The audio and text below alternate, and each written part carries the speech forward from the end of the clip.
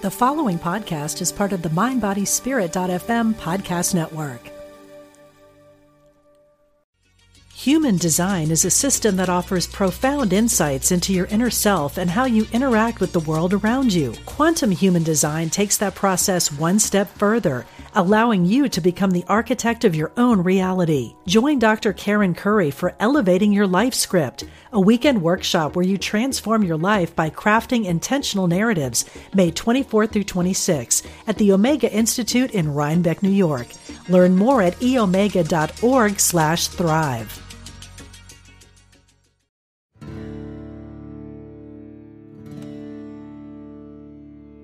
Welcome to Spirit Matters, where we explore matters of the spirit with leading experts from across the spiritual spectrum, all designed to enrich and enlarge your wisdom, deepen your joy and peace, and awaken your inner connection to the divine.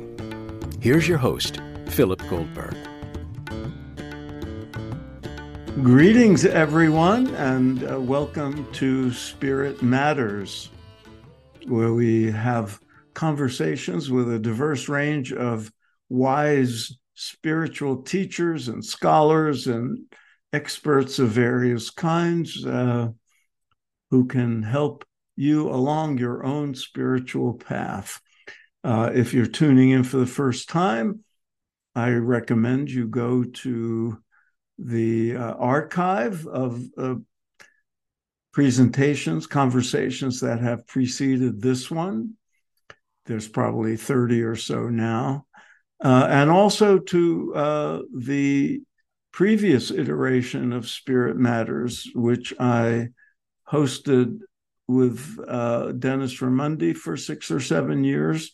That archive is still available. All of it is free at spiritmatterstalk.com. Today's interview is with no less a wise person than our previous guest. Jamal Rahman is an imam based in Seattle, a popular public speaker on subjects related to Islam, Sufi spirituality, and interfaith relations. He's the co-founder and the Muslim Sufi minister at Interfaith Community Sanctuary, which I'll ask him about, and he teaches at Seattle University and Pacific Lutheran University in Seattle. Since 9/11, Jamal has collaborated with a rabbi and a Christian minister as part of a trio called the Interfaith Amigos. They've toured the country sharing a message of spiritual inclusivity and have been profiled in national media outlets. And Jamal's also an author whose books include Sacred Laughter of the Sufis, Spiritual Gems of Islam, The Fragrance of Faith, and he's the co-author of Finding Peace Through Spiritual Practice, Religion Gone Astray, Out of Darkness into Light, and Getting to the Heart of Interfaith. I left out the subtitles because I want to get right to our conversation. Welcome, Jamal. Thank you so much. I'm so glad you wisely left out the subtitles. They were given by our publishing houses. And for some reason, for marketing purposes, they made them long. They're very long. That's the thing now. The last few years, subtitles are longer. They explain more. And I think it has to do with getting hits online, using keywords in the subtitle. Yes. It's a new age, Jamal. We have to adapt to it. Yeah. Yes. You surrender to the wise people in the marketing department. Yes. I always begin with our guests' spiritual origin story, so our listeners have a sense of the journey you've taken to be where you are today. Now, I know you're originally from Bangladesh. Yes. I assume raised in a Muslim tradition. Tell us about the roots of your spirituality and how it evolved to the work you've come to do. Well, first of all, Brother Phil, thank you so much for this invitation. Delighted to be here. As you mentioned, I am a Muslim, but open to the beauty and wisdom of all other traditions.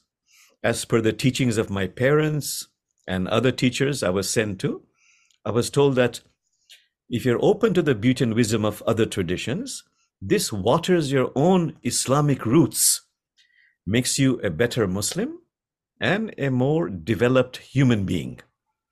So my roots are in Bangladesh, and I have to make mention of my paternal grandparents. My grandfather was a fairly well-known, shall I say, a Sufi Islamic teacher, which simply means that they focus on the spirituality of Islam, had a large following in the northern part of Bengal. And my parents were diplomats. Ah, So as a result of which, Phil, I have traveled because of my parents' career to various parts of the world. And my parents were very open-minded, and they allowed us very joyously to attend churches, temples, other houses of worship, because they knew that this would water my Islamic roots. So that gave me a very wonderful understanding on about the length and breadth of Islamic spirituality and the interest of Islam as embodied in the Quran about interfaith, something we can talk about. Yeah.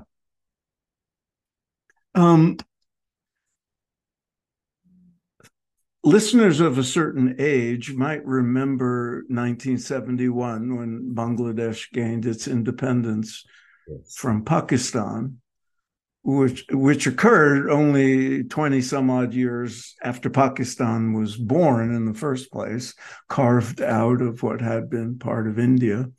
And then there was Bangladesh. Were you there at the time? Were you old enough to remember it? Oh, yeah, yes. I was born in 1950. So I was actually a student studying in the US, and very involved with state legislators and the movement we had to let people know about Bangladesh. So yes, I remember very clearly those days. And were your parents? Your parents must have been part of the world of what was then East Pakistan. Yes. And then the transition to independence in Bangladesh. And it was a very tragic situation. Most of us in the West knew about it if we followed the news, but mainly because of George Harrison and Ravi Shankar having the concert for Bangladesh. Yes. And also, I might add, Joan Baez, who's a beautiful song for Bangladesh. It's very tragic, you see. This is a problem we have the world over. It's about the human ego, clamoring for power, being greedy. I would say that most of our problems, our social injustice programs, planetary degradation, is rooted in our problem of not being able to raise our consciousness. So just give you an example. Besides social injustices, one of the biggest problems we have is planetary degradation. And I love those words of this scientific advisor to President Carter, who said that, for 30 years, he said, I thought the biggest environmental problems are loss of biodiversity, ecosystem collapse, climate change. And that with 30 years of good science, we could solve it. He says, now I've realized the biggest environmental problems are not loss of biodiversity, ecosystem collapse, climate change. The biggest environmental problems are selfishness, greed, and apathy, indifference. Same thing with social justice situations. We are seeing today Israel, Palestine, Ukraine, Russia. It's about the biases, the prejudices we have of the other, and our clamoring for power, for titles. And it's asking us to really do spiritual practices, all of us. Yeah. I'm curious, one more thing about your background, or maybe more than one. How did being in the U.S. affect your spiritual path? Growing up in Bangladesh, or in East Pakistan and then Bangladesh, it would have been a much more homogeneous environment in terms of culture and religion and so forth. How did being in the U.S.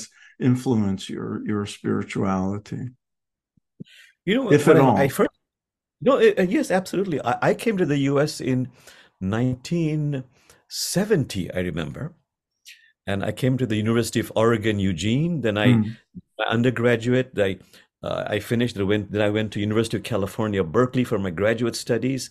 And what really struck me was there was a lot of diversity in cultures, in races, different colored people, and also religions. However, as far as religion is concerned, till 9/11, people were very unaware of the content, you might say, of what those religions represented. Mm-hmm. It was just a good idea to have diversity. But after 9/11, it became that's when I became more aware. And I think that's when the United States advanced very rapidly because of necessity to realize that if you really want peace between society in a multicultural society, if you really want harmony in a multi-religious, multicultural society, as Gandhi said, it is a sacred duty of every individual to have an appreciative understanding of the other person's religion. Very, very few people knew anything about Islam before 9/11. But after 9/11, there was a great movement for interfaith dialogue, interfaith understanding. But the same token, I must say, we Muslims or Hindus or Buddhists did not have too much of an idea about Christianity, which is a majority religion in this country. Right. And if you did, and the impression was formed in India or Bangladesh or Pakistan, you would have seen a different Christianity. Right. In a sense, after 9/11, it's a watershed event. We're all evolving.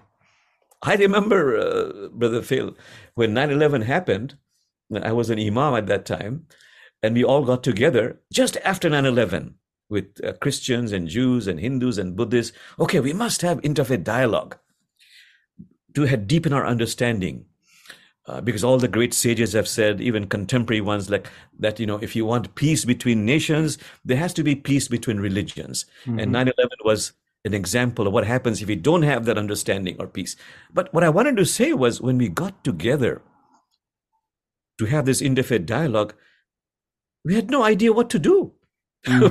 Sometimes we just sat there in silence, which is great. Yeah. But someone once said that's the language of God. Absolutely. I love Rumi's wonderful insight. Silence is the language of God. Everything else is a poor translation. I've heard that attributed to people other than Rumi. So thanks. Is that right? Okay, mate. And that's great because it's universal. It's universal. So interfaith dialogue, I feel, for us, at least in the US, it started after 9/11. And we wrote a book about that. Getting to the heart of interfaith. I and the Interfaith Amigos, we traveled the country, we listened to the questions people asked, young people, middle-aged people, old people like me. And from that, we realized what constitutes an effective interfaith dialogue. I want to come back to that. But before we do, Jamal, just for listeners who may not be aware of what Sufism is and how it fits into the larger picture of Islam. Yes. Give us the proper understanding. What is Sufism? How does it fit? Wonderful. Thank you for this opportunity. So Islam is a 7th century religion, and there are two main denominations in Islam. Like in Christianity, you have Catholics and Protestants. In Islam, we have Sunni and Shia. 85% are Sunnis, 15% are Shia. And if people will say, but what is the difference? Why is it these two denominations? Well, it's rooted in a historical dispute, and because of human nature, it has become fragmented. But the difference is almost negligible from my perspective. When Prophet Muhammad, peace be upon him, he died in 632 CE, the question arose: who would succeed him? Not as a prophet, as a community leader, because that embryonic small Islamic community was consolidating and it was creating sort of the foundation of an Islamic civilization. It needed a community leader. One group said, it's simple, it should be by democratic consensus. Another group said, that's a great idea, but don't forget, we had a prophet in our midst. It should be by blood lineage. Right. The ones who said consensus, they're called Sunnis. There's a majority of Muslims today. Those who said by blood lineage, they're Shia. Now, what complicates this is in 680 CE, there was this battle of Karbala, where astonishingly, tragically, the grandson of the Prophet Muhammad, was brutally killed by an opposing Sunni army for the sake of power. And that has created a great wound between Sunni and Shia. But basically, they're both Muslims. Okay. Now, who are the Sufis? The reason I mentioned the denominations is there's a very widespread misunderstanding that Sufism is a denomination within Islam. I've mentioned Sunni, I mentioned Shia. Oh, Jamal, you're a nice guy. That's because you're a Sufi. You're not a Sunni or a Shia. But I am actually a Sunni.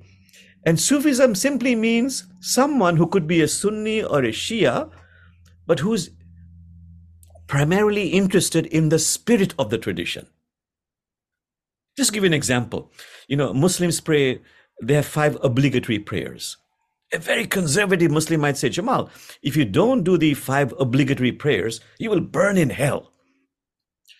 A Sufi Muslim, which is not a denomination, but that is rooted in the spirit of the tradition, will say, Jamal, when you pray, it is as if you're attending a celestial banquet. And if you don't pray, you're missing out on the feast.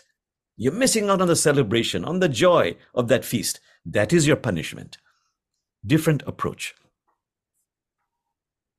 I knew more about Sufism than I did about mainstream Islam, because I was interested in mysticism as a young man, and I came across books on Sufism and teachers. And I learned later, and I'd like you to elaborate on this, there are parts of the Islamic world where Sufis are oppressed or mistreated. And did that come to be? And what is your feeling about all that? Sufism has always existed in every single Islamic tradition, but in some countries where there is a strong cadre, you might say, of conservative Muslims, this soft-hearted approach is not very welcome. For example, in Saudi Arabia, as an example. In other conservative countries, and they vary quite a bit. I might say maybe even in Somalia, maybe. The complaint is that is this soft-hearted approach in the eyes of the conservative Muslims that has caused a decline of Islamic civilization. Because most people don't know, just as today, Christianity is a privileged religion.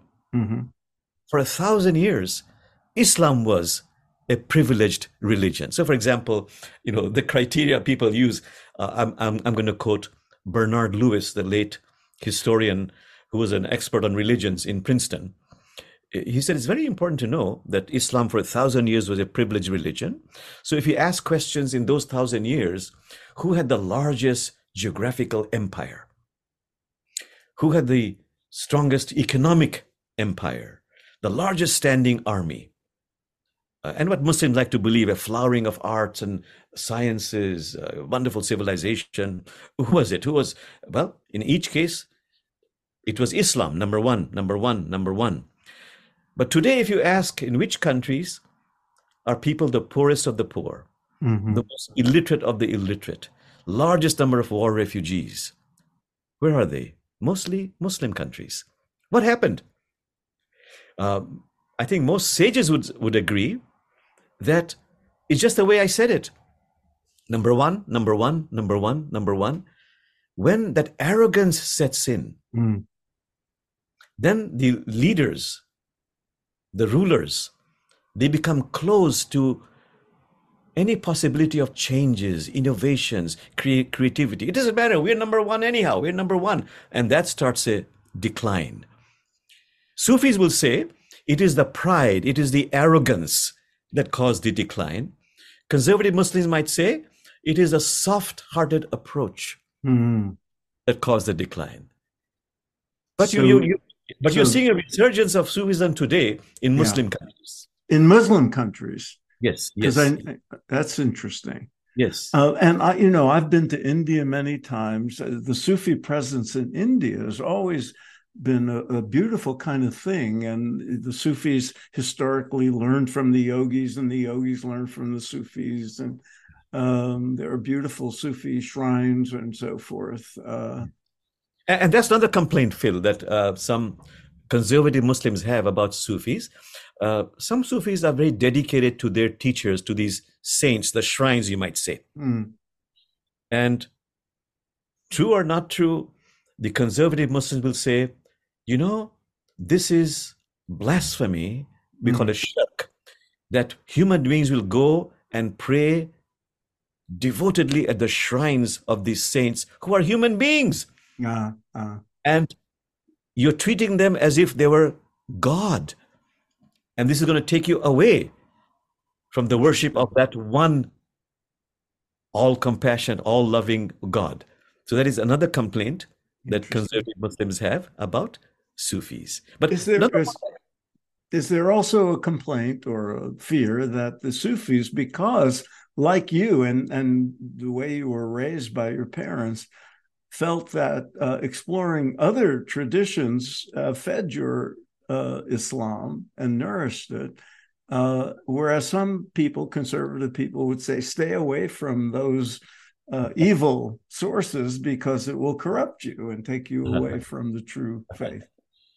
It could be as a result of the culture, not because of the intrinsic content of the religion, because the Quran says, if Allah wanted, and by the way, many Muslims don't know this, there's a verse in the Quran that says, if Allah wanted, Allah could have made all of you one single community. But out of a cosmic design, God chose to create different religions, different cultures, different races, nations and tribes, men and women, for one primary reason. And the reason is you might come to get to know the other on a human level. You might come to get to know the other on a human level. And by the way, this verse about God has created diversity so you might come to get to know the other on a human level, this has gone viral after 9/11. And many Muslims were not aware that this verse even existed in the Quran. And there's another verse in the Quran I want to tell you, Phil. Allah says in the Quran, tongue-in-cheek humor of the Quran, Allah says in the Quran, we have created some of you to be a trial for others. We have created some of you to be I know those people. It was not meant to be easy, but it's part of the cosmic design. We do this. But you see, this is very inconvenient. It's much more easy, comfortable to be in your tribe and to feel that you are superior to others. So when I say, if a Muslim says, or I guess from any religion, that, Brother Phil, I'm a good person. I respect your religion. But if you really listen to me, you will realize my religion is a little bit better than yours. And you see, this is not religion speaking. This is my ego speaking. And that's the problem. Has Sufism taken on different flavors in different cultures? Because I mentioned India, but I'm sure if I were in Istanbul and went to, the Sufis there, there would be a different flavor. So is that the case? And absolutely, it blends with the culture. And then let's talk about Sufism in America. Yeah. It has taken a very beautiful flavor here, and it has caused a lot of confusion. Human design is a system that offers profound insights into your inner self and how you interact with the world around you. Quantum human design takes that process one step further, allowing you to become the architect of your own reality. Join Dr. Karen Curry for Elevating Your Life Script, a weekend workshop where you transform your life by crafting intentional narratives, May 24th through 26 at the Omega Institute in Rhinebeck, New York. Learn more at eomega.org/thrive. Now wait a minute. The question I'm always asked is, Jamal, I love Sufism, but do I have to become a Muslim to become a Sufi? So if you ask a Sufi teacher, do you have to become a Muslim to become a Sufi? And the teacher will just smile. Will never give a direct answer. They will say it's like this. What is the meaning of a Muslim? Muslim means someone who has surrendered to God. And what has the person surrendered? In the Quran it says, if you look deeply, surrendered the attachment to the ego, so that, as the Quran says, you can bring a heart turned in devotion to God.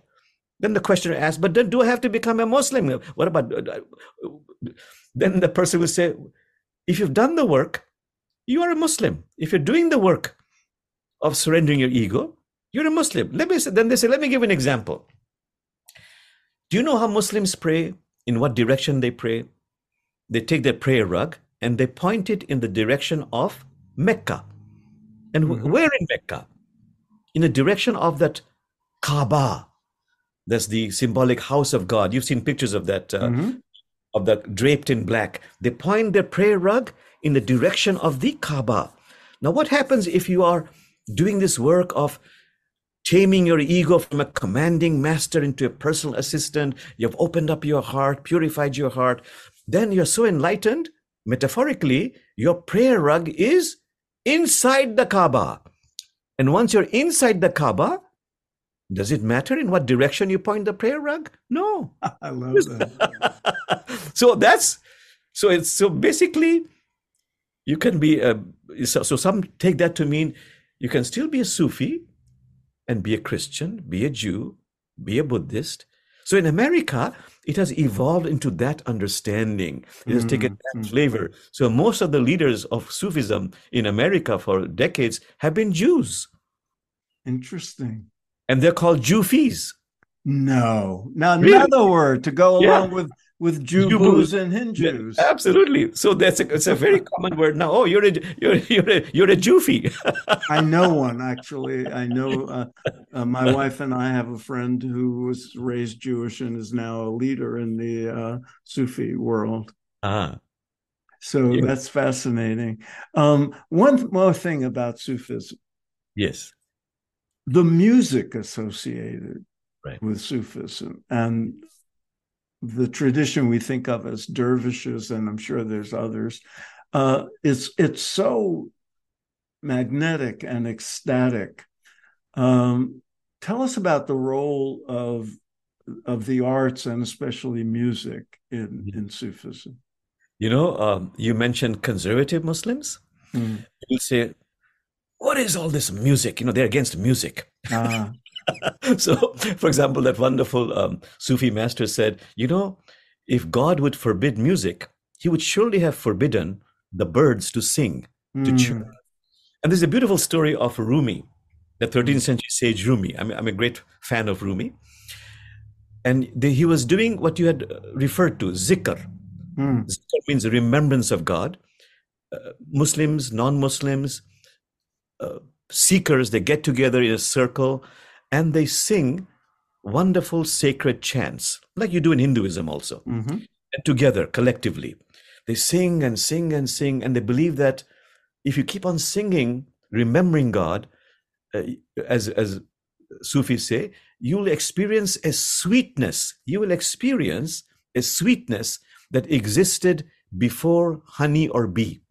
You will feel the glow of presence. It's something which stays. But what I wanted to tell you was, there's a story where there was a very conservative Muslim in the group doing the zikr, that chanting. And then some of them would get so enthusiastic, feeling ecstatic, they would get up and start whirling. Because like a prayer. So this conservative Muslim said, getting very, very, very annoyed with all this singing and dancing. He said, what is all this? What is all this singing? He was being critical. What is all this singing to Rumi? And so Rumi said, brother, singing is the sound of the creaking of the doors of paradise. Singing is the sound of the creaking of the doors of the paradise. And this conservative Muslim said, I hate the sound of creaking. And Rumi replied, brother, that's because for you, when you hear the sound of creaking, for you, the doors of paradise are closing. Oh, so music is very loved by Sufis. And by the way, in Islamic traditions, music is adored. You've been to India, blaring sounds of musics and songs from the radios, very much loved. But for conservative Muslims, it could lead you astray. Yeah. By the way, Phil, one thing I wanted to tell you, you've mentioned India. Most people don't know. If you ask today, in which countries of the world do the majority of Muslims live in? Second is India. Second is India, or getting to be second in India. First one is Indonesia, and you're right. Second or third is India. We do, depending on some say Pakistan is second, some say India is second. But what is interesting is the projection is in the next few decades, India is going to be the number one majority Muslim country as a minority, meaning the majority will be Hindus. But because there is a large number of Muslims in India, it'll be the largest number of Muslims. In which country do they live? Not in a majority Muslim country, in India. So they're outpacing the birth rate in Indonesia? It could be, or people are converting. I don't know. In America, their thinking always was, the Islam is the fastest growing religion because of the birth rate. They did some, I forget what research, Pew Research polling. In America, the largest number of converts, actually, a lot of people are converting to Islam. I'm not saying I advocate that, but what is fascinating from the polling is the largest number of converts in America to Islam are Caucasian women. Oh, how interesting. I find that very fascinating. That is fascinating. Look, I'm old enough to remember when Muhammad Ali got a lot of grief for giving up his slave name and becoming Muhammad Ali. Yes. So things have changed. Speaking of which, Jamal, I want to talk about your involvement with interfaith movement. You and your three amigos, or your two amigos constituting the trio. What you said before about being rooted in Islam and learning about other traditions and associating with people from other traditions has watered your Islamic roots. My experience has always been a deepening and enrichment of my own path by learning about others. Tell us why that's the case and what's in it for people, based on your experience, for reaching out beyond the borders of their own tradition. And we live in such a diverse culture, it's easy to do. What are the benefits and why? Well, first of all, I tell people who are very scared about studying other traditions that this will dilute my attachment to my tradition. Forget it, because they forget that if it's strongly rooted, how can it be diluted? Anyhow, so they will say, but why should I get involved in interfaith? So I say, first of all, number one, don't believe anybody. Be a scientist in the sense that use your own being as an experiment. See what happens to you if you study the wisdom and beauty of other traditions. I say, I did that for myself. My parents encouraged me, my teachers encouraged me, and I found that, as you said, it watered my Islamic roots, made me a better human being. Then I realized that interfaith is not about conversion. It is about completion, becoming a more developed, human, evolved being. So they will say, what's the benefit? I'm a Christian. Okay, so I will do that experiment. Can you give me another example? So I then give the example of something that late Professor Houston Smith said. That famous professor of comparative religion. He said, wrote the introduction to my book. Oh my goodness, you are. Then that must be a fantastic book, Phil, and I mean it sincerely, because he's one of my great heroes. I would say the greatest teachers of comparative religions, Houston Smith. So he said, it's like this, Jamal. He would say to a Muslim, he would say, you as a Muslim can look at the Quran from one angle. You learn from that. But what happens if you look at the same Quran, your Quran, from different angles, from the lens of Buddhism, Hinduism, Taoism, Christianity? You'll get a more complete picture of your own Quran. It'll give you a deeper, more evolved, and more ennobled, enriched understanding and experience of the same Quran, because you've studied it from different angles. Interesting. And he lived that. Absolutely. He was a Methodist minister, besides being a professor. And I've been told by friends who know him, you know him probably, he did the 5 obligatory prayers from time to time. Yeah. And he used to tell the story about taking his family when he lived in St. Louis as a young professor. He would take his family to Christmas Eve at the Methodist Church, bring his wife and kids home, and then go to the Vedanta Center to hear about Christmas from the Hindu perspective from a Swami. And I love that story. But you're right. I know he was very much I don't know what to say, but he had great respect and in his own life practiced forms of Sufism. So good example. Right. He was a good example. He is rooted in his own tradition, but he felt by studying and experiencing the practices of other traditions, this ennobled and enriched his own tradition. And that's been my experience as well. So thank you for encouraging that. Tell us about the Interfaith Sanctuary in Seattle. Seattle's, a very diverse city. It's known for being very secular and all that. But what is it, and how is it anything like a house of worship, or? It's a church building that we own. But I'll backtrack a little bit. Before we came to what we call Interfaith Community Sanctuary, I and a few close friends, we yearned for community. So we created what we call a circle of love. By the way, this is a favorite verse from Rumi of mine, when Rumi says, please come out of the circle of time and enter the circle of love.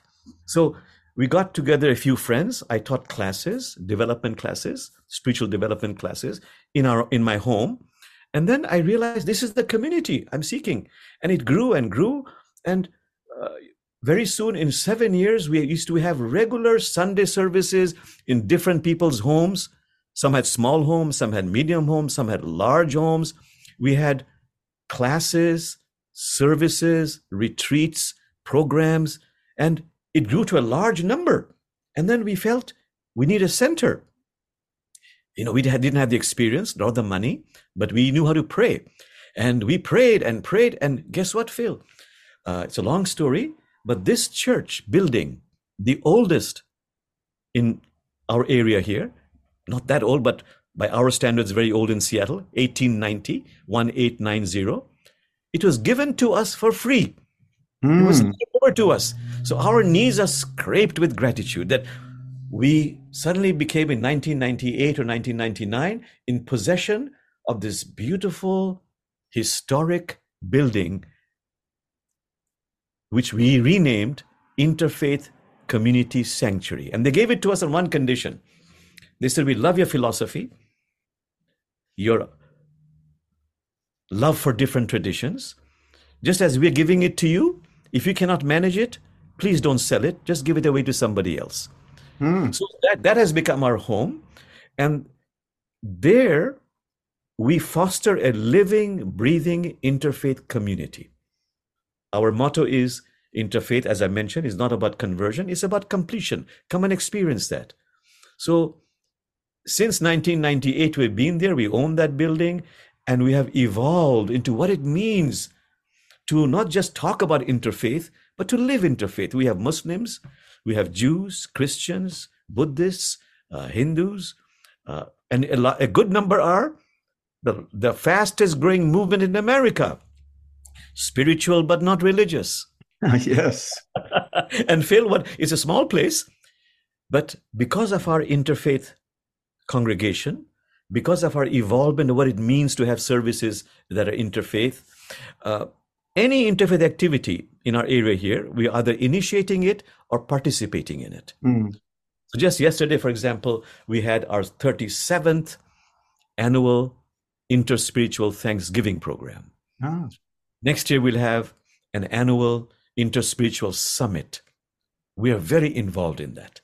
And yesterday was Thanksgiving, but we talked about the elephant in the room. It was really about the Israeli-Palestinian situation. I spoke, a rabbi spoke, a Christian pastor spoke. We had music, we had dances, we had celebration, we had conversations.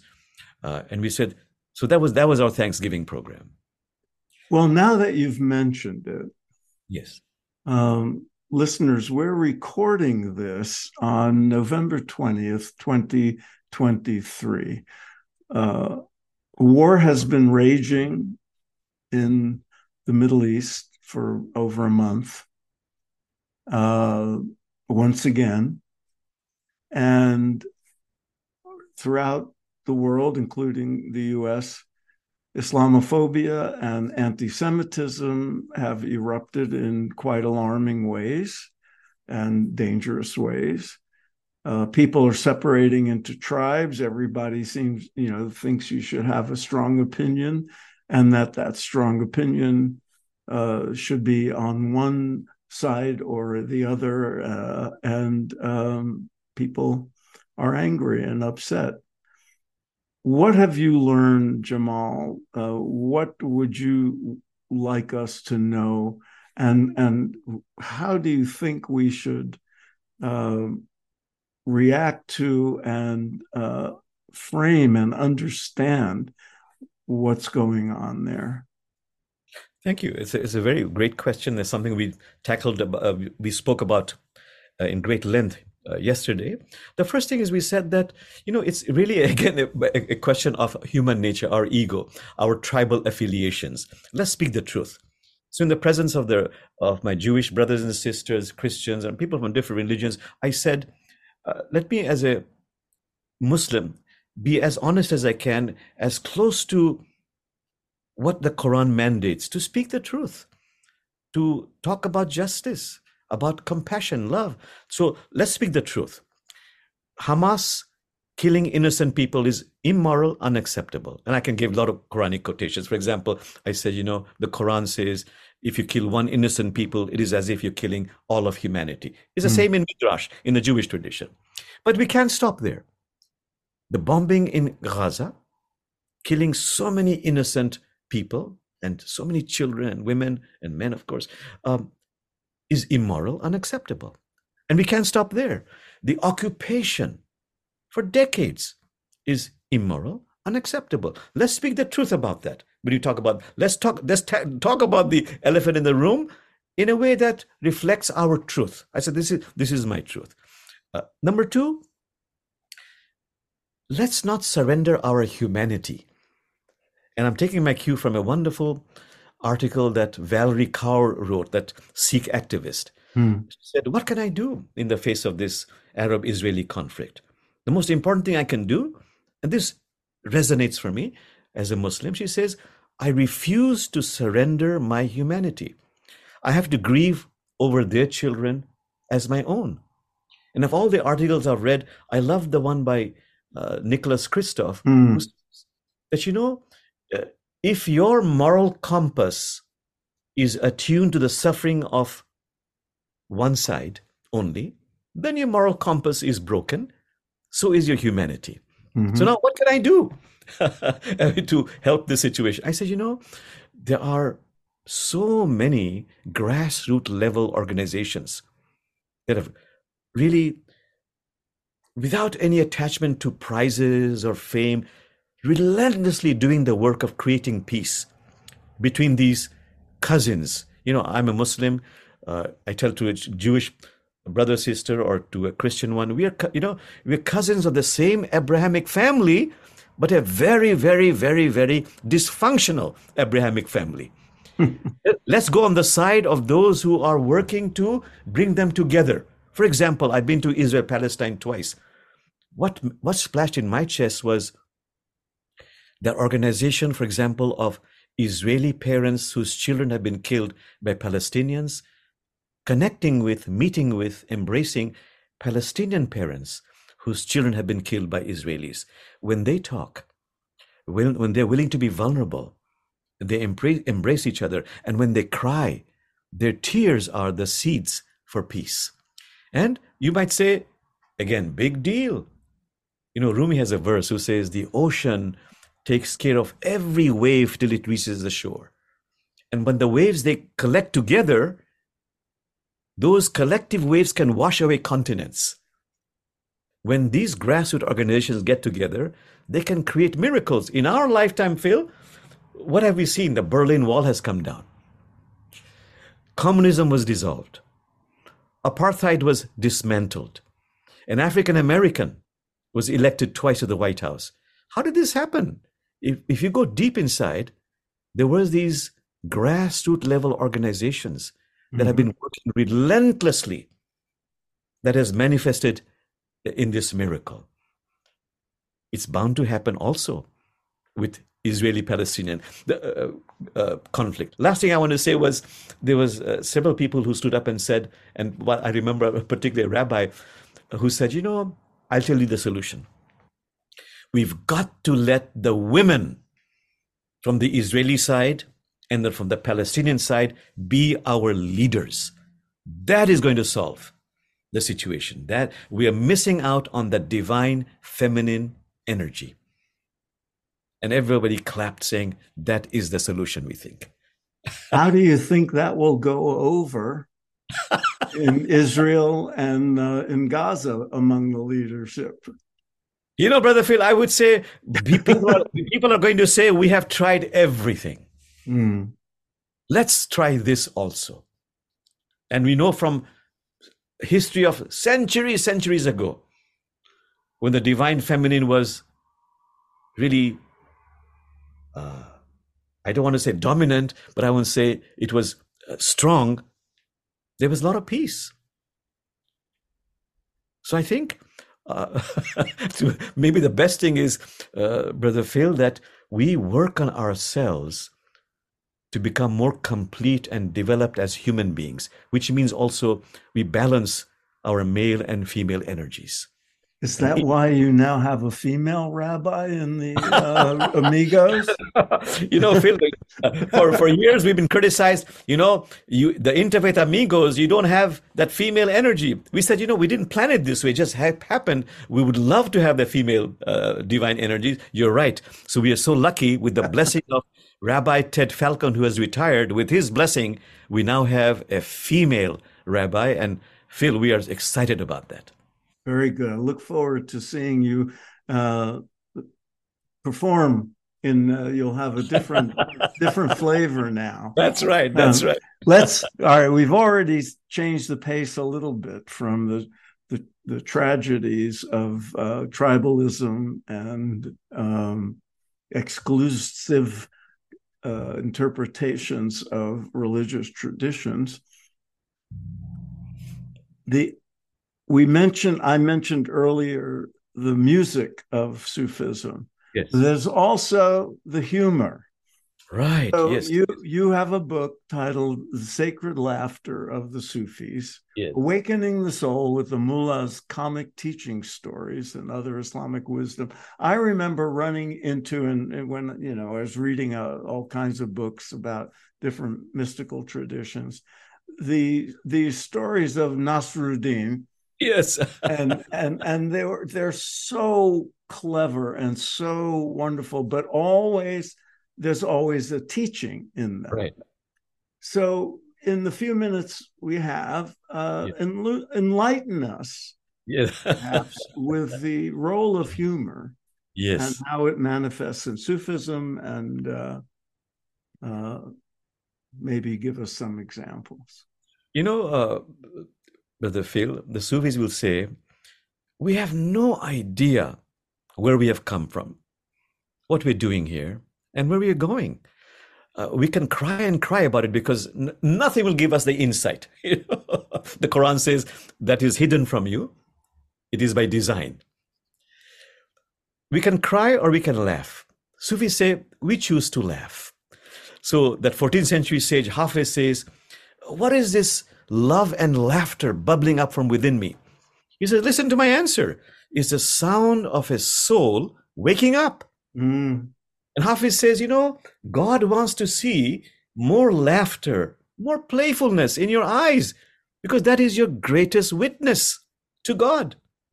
So I would love to share at least one story that is our favorite of the Interfaith Amigos. We probably said it a few hundred times in our presentations. The Mullah Nasruddin you mentioned, that fictional character through whom many truths are conveyed.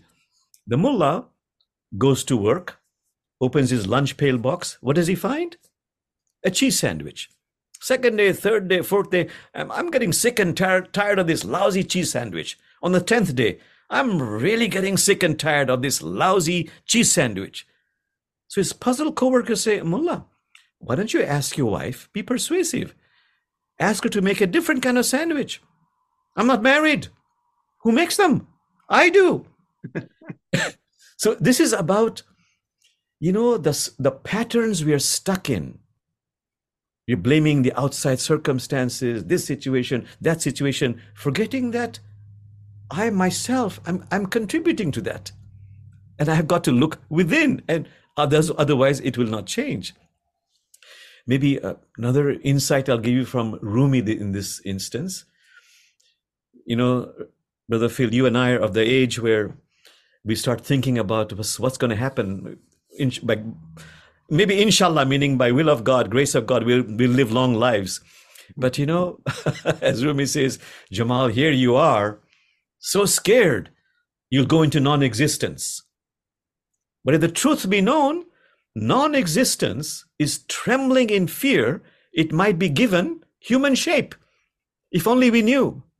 And then the another one that is also in the Hindu tradition, the Islamic tradition, we have the same insight. Jamal, when you go over to the other side and you look back at your life, at all your dramas and melodramas, you will laugh and laugh and laugh and laugh. The sages say, why wait? Why don't you laugh right now? So it's incumbent on us to laugh right now. And that is a sound of his soul waking up. I remember reading, and maybe you correct me if my memory is wrong, but I remember when I was reading some of the tales of Nasruddin and these wonderful anecdotes of teaching stories, I believe that was the first time I heard what I've now seen appropriated in many different places, the story of looking for the key. Yes. Am I right that was a Nasruddin? That's the Mullah Nasruddin story. Please. But some say, Islamic sages say, that actually was a real life occurrence in the time of the beloved female saint named Rabia. Because she was so eager to impart this teaching. And this was in Iraq. that she tried very hard, but it didn't, like Rumi say, it didn't splash in people's hearts, till she was one day looking for that lost key under the pillar, which had a light, because in those days no electricity, but pillars had big lights, torches, and she's looking for a lost key. The entire village or town joins her. They cannot find the lost key. Finally they ask her, to better focus our search, can you please tell us whereabouts, in what direction you might have lost the key? And then she says, actually, I did not lose the key here. I lost the key miles away in my house over there. And the puzzled townspeople say, if you lost the house in your key, you lost the key in your house, why are you looking for it here? She says, simple. My house has no light at all, but there's so much more light out here. They all laugh. Then now comes the teaching. She says, you have laughed, which tells me you're intelligent people. Now you tell me, when you have lost your happiness, your contentment, your peace of mind, because of a failed relationship out there, or some plan which did not transpire out there, and you work so hard to fix that, that's important. But did you lose it out there? You actually lost it inside of you. But it's so much more dim inside of you, so much more inconvenient to look for it inside there. But that's where you have to look. And that insight has gone around the world. It has. I've seen it in many different contexts. Of course, no one knows the credits the source because they don't know. In Islam, Phil, it's called Qibla. Qibla is an Islamic word meaning direction. So every mosque has a particular area which signifies this is the direction of Mecca. So plant your face in that direction. So all Muslims, they turn in the direction of the Qibla. So this story is Qibla in finding solutions to your problem. Look in the right direction. Yes, look for it outside situation that has created this problem. That's important. But the more important Qibla is inside you, where you lost your peace of mind, your happiness. That's the real Qibla, the real direction I need to focus my attention in. I love that. And I've never heard the word Qibla before. Where did you spell it? K-I... K or Q-I-B-L-A, Qibla. Looking for things in the right direction. My Jewish grandmother would say that sounds like a pastry. I'll have a piece of Qibla with my coffee. That's right. In fact, you can write a book on it. You write so beautifully, Phil, about making this inner inconvenient work pastry-like sweetness. I love it. All right, Jamal, we don't have much time in the minute or two we have left. What would you like to impart to our listeners as a takeaway? We have Thanksgiving. Well, this will air after Thanksgiving, but we're at a perilous place in the world, and people are struggling with their own with their Qibla. And what would you like us to good. You mentioned gratitude, Brother Phil. Let me end with a mullah story about gratitude and the insight. Great. The mullah has lost his donkey. That's a big deal in that part of the world. Source of livelihood, a friend. The entire village tries to find that donkey, but the donkey is lost forever. They come in the evening to give mullah the bad news that the donkey is lost forever. And where's the mullah? He's in the town square on his knees saying, Allah, thank you, I'm so grateful, I'm so grateful, I'm so grateful. Mullah, you haven't heard the bad news. Your donkey is lost forever. Mullah says, I know. But I'm so grateful because imagine what could have happened to me if I was on the donkey. and the insight is, may we, particularly in times of affliction, difficulties, continue to give thanks. Because if we do, we are giving thanks for unknown blessings already on their way. We're giving thanks for unknown blessings already on their way. So this is in every tradition, certainly in Islam and very strong in Sufism. With every breath, may I express gratitude, particularly in times of difficulties. Thank you, Jamal. Listeners, you can learn more about Jamal at jamalrahman.com and his interfaith sanctuary. Yes, you know what happened? Because we have a new rabbi, we are revamping our Interfaith Amigos website. Oh, good. Yes. So look for that. They'll come into place very soon. Look for that and look for interfaithcommunitysanctuary.org. All this will be posted, or by the time you hear it, is posted on the Spirit Matters website. And Jamal, thanks again for being with us and giving us your wisdom. Listeners, thank you for joining us. Please subscribe to the podcast so you don't miss any episodes. Email me with suggestions. Go to my website, philipgoldberg.com. Get on my mailing list and tell your friends about the podcast too. And Jamal, many thanks again. Keep up the good work. And well, thank you. Thank you, Brother Phil. Thank you for the work you're doing and for this beautiful invitation. I am very grateful to you. Thank you.